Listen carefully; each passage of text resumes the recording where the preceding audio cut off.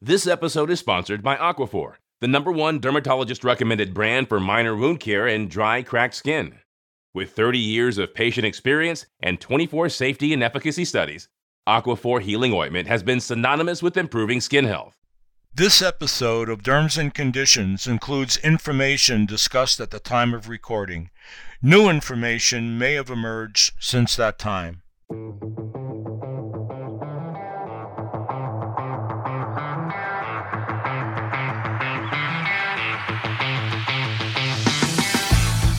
You're listening to the Derms and Conditions podcast. Hello, everyone. This is Jim Del Rosso, a dermatologist in Las Vegas, Nevada, involved in a lot of research at our JDR Dermatology Research and also with advanced dermatology and cosmetic surgery. So I like to talk about research, but also a lot about treating patients, which I do quite a bit. And we run into a lot of questions in clinical practice, even those of us that are involved in certain areas. There's never a lack of need for new information, and that's why today we're talking to Dr. April Armstrong.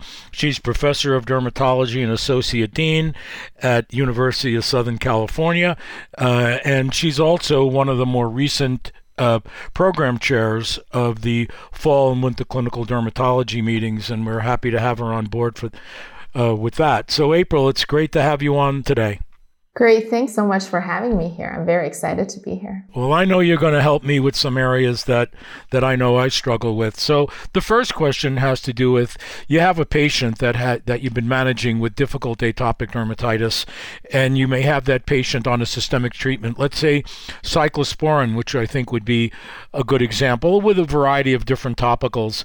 And now you're getting to the point where you're thinking about, and they've made the decision, they agree with you, let's talk about going on dupilumab injections.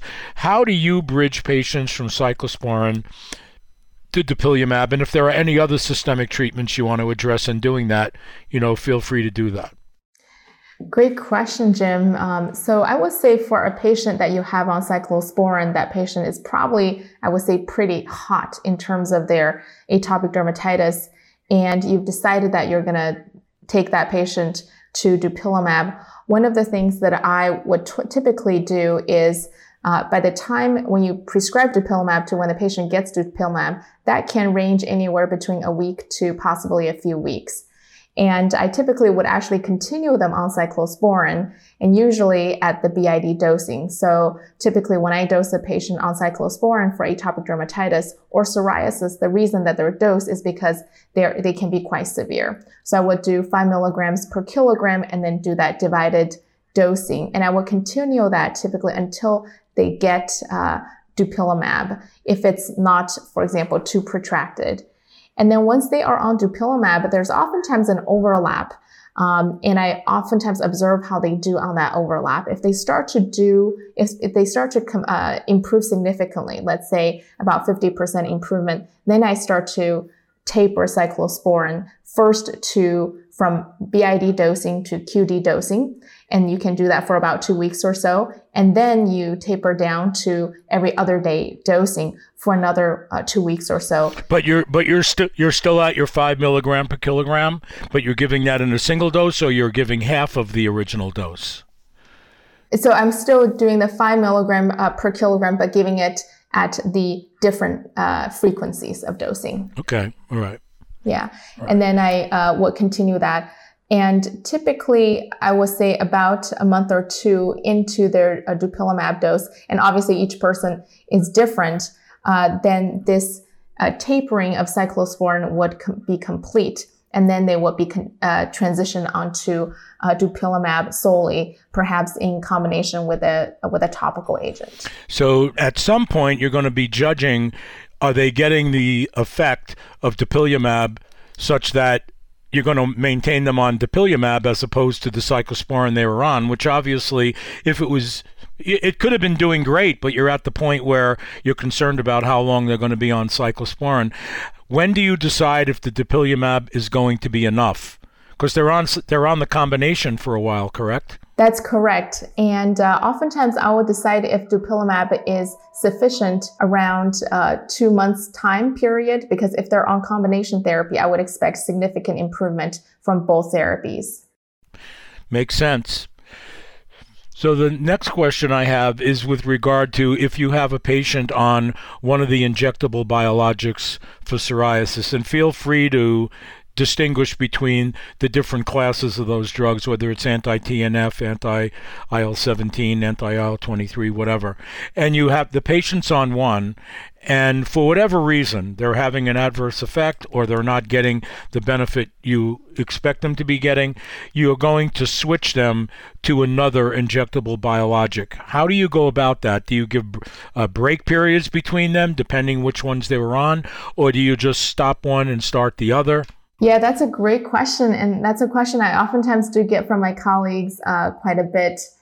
So we now have a lot of options. So switching is actually more common than before. And oftentimes the way I think about this is that a person needs to switch on from one biologic to another because the first biologic is not working optimally for the person. And from my experience, and I have psoriasis clinic, both at, for example, the LA County clinic setting, as well as in the Keck School of Medicine private setting. What I've observed over the years is that biologics actually have a lot of flexibility and a lot of give. So oftentimes one can actually switch immediately to another biologic without having to have a period in which there could potentially be a gap. And the reason for that is that most of our biologics are dosed optimally to a level of controlling psoriasis, but not to the level of significant immunosuppression. So as a result of that, when you're thinking about coming off of one biologic and starting on another, and it could be as soon as the very next day. Let's say the patient just had a dose of ustekinumab. I'm just using that for example. And then you decide to switch that person to, for example, ixekizumab. And then oftentimes it's difficult to know when the patient will actually receive that next dose, the first shot of ixekizumab. The biologics have so much give that I often tell my patient, even if the next dose, even if the ixekizumab comes the next day, the day after you inject yourself with ustekinumab, that we have enough room, flexibility that you can actually go ahead, dose that, get that loading dose in. That's another question I get a lot. When you switch, do you need to load the patient? I would say yes, absolutely. Still load the patient. So that's the approach that I've taken.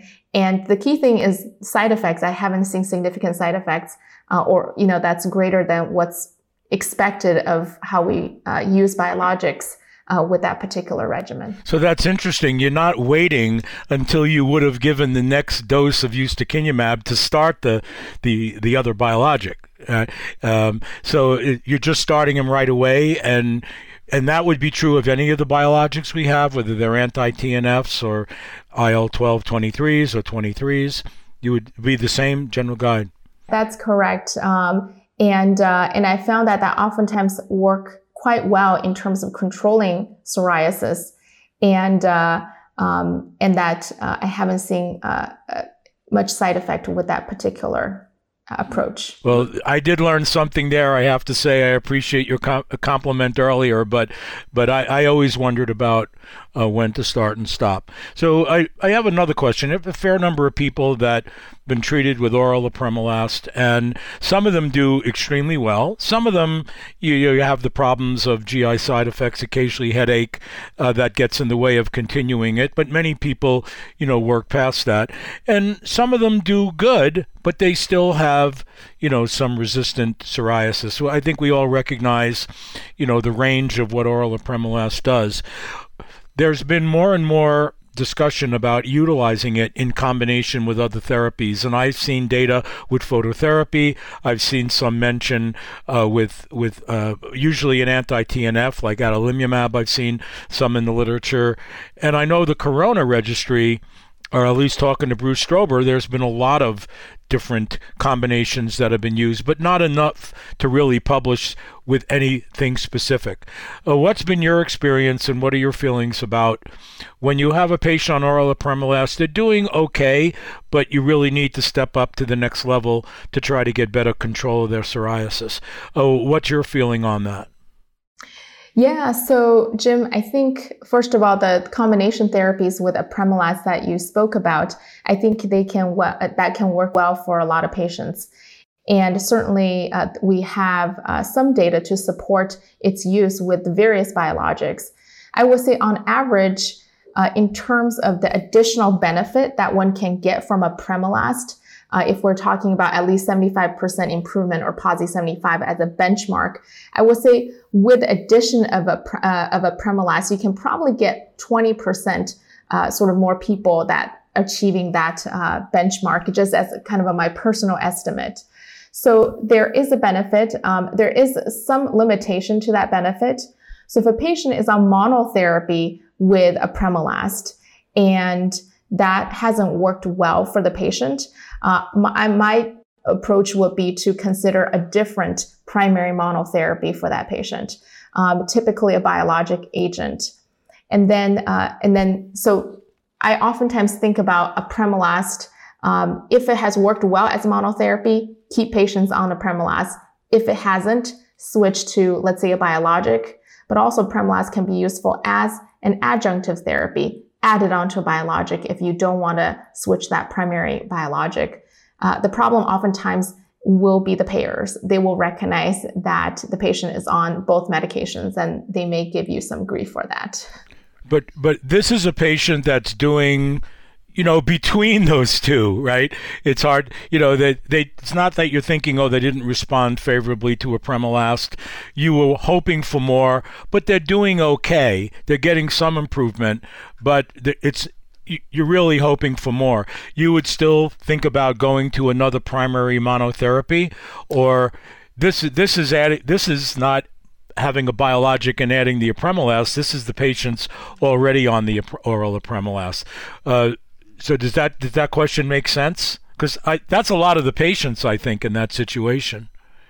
Yeah, so in those patients who are not optimally managed or not too happy with apremilast, even though they do see some improvement, I would try to also optimize their topical therapy. So if their apremilast and topical therapy both in combination is not giving them what they're looking for, then I would switch to you'd make biologic. The switch, and you'd circumvent having to deal with covering two systemic medications and the payers, etc.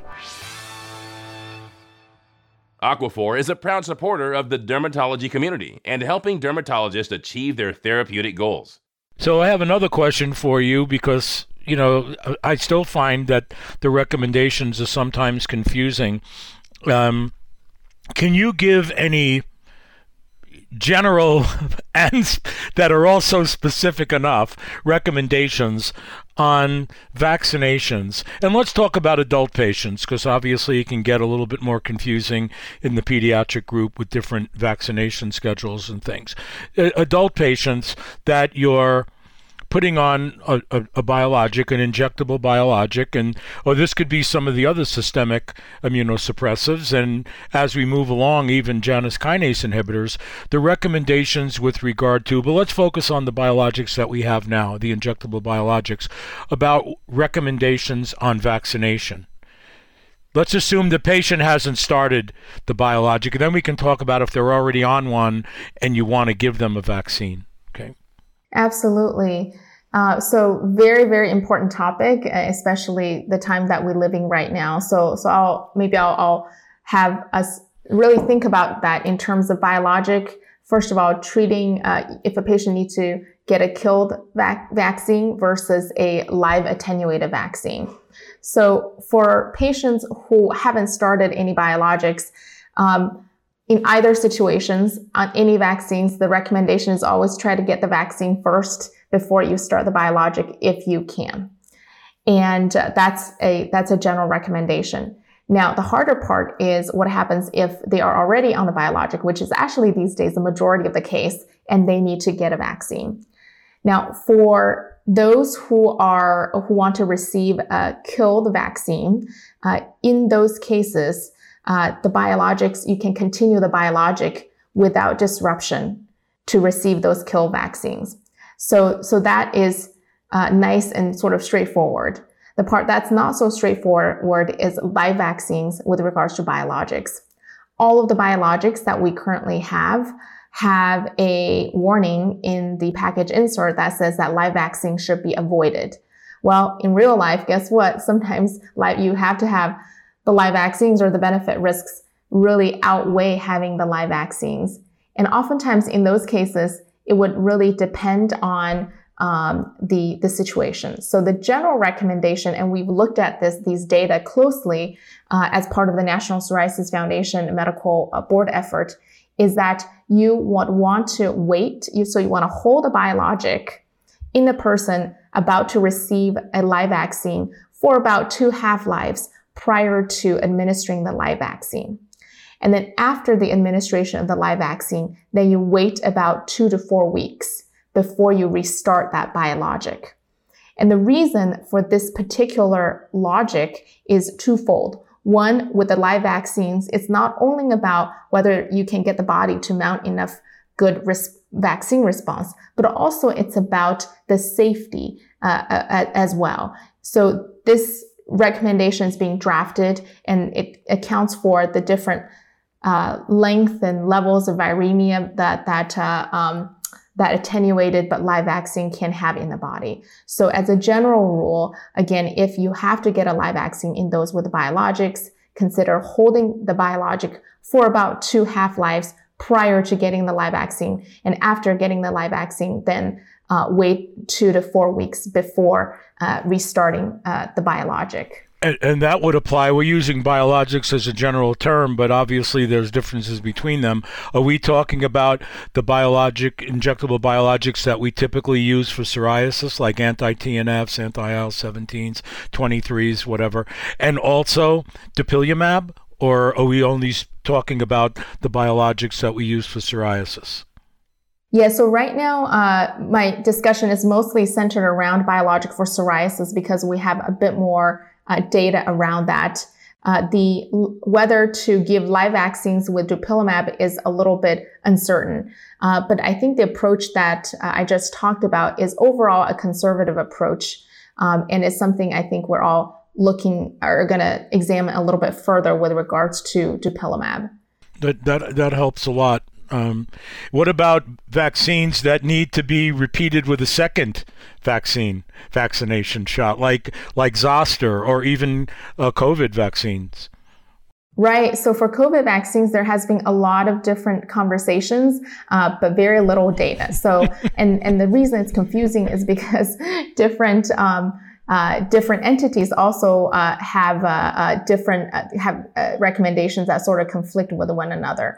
But overall, what I wanted to say is that the International Eczema Council have a pretty, I thought, useful, simple, but broad statement about COVID vaccines and the use of immunomodulatory or immunosuppressive agents. So what they say is that anytime you get a vaccine, COVID vaccine, and all of our COVID vaccines are currently killed vaccines. So each time you get any dose of that, you want to wait 1 week after each vaccination before you administer, whether it's oral or injectable immunomodulatory agents. And the reason for that is to try to enhance the vaccine response. So I think that's a general rule that's quite reasonable. And in a world where we have lack of a lot of data, would help ensure our patients to get good vaccine response without significantly impacting their disease activity. And if we look a little bit further, I would say the National Psoriasis Foundation make a bit more nuanced recommendations for the COVID vaccines. And the reason for that is that we have a bit more data and more data from rheumatology world to inform our recommendations as well.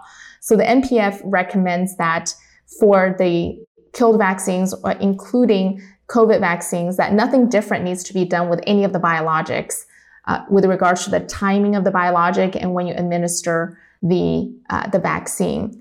Where it's different oftentimes is with methotrexate and JAK inhibitors. And the recommendation there is to, after each shot of the vaccine, COVID vaccine, you want to wait 2 weeks before you give methotrexate. And for JAK inhibitors, you want to wait 1 week before you restart JAK inhibitors. And the rationale for that is for the body to have a good immune response to the vaccine. If the patients are on either of those, let's say they were on methotrexate and you stopped it, how long would they have to be off of it before you would give the vaccine? You don't have to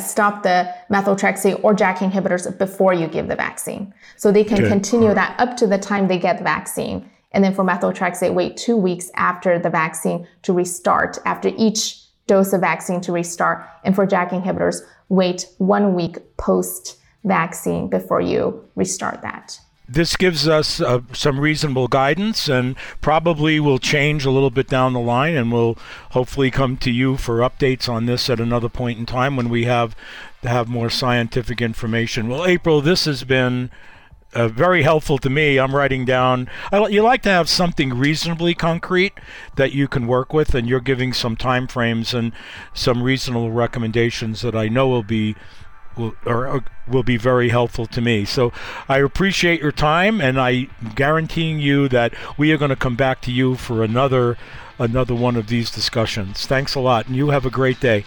Thank you, Jim. It was a pleasure talking with you.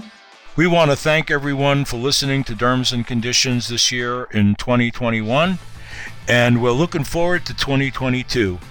But right now, we wish all of you a happy holiday season. Take care and stay healthy and happy. On behalf of Aquaphor, we thank you for joining this week's episode. Recommend Aquaphor Healing Ointment for post-procedure wounds and the treatment of dry, cracked, irritated skin.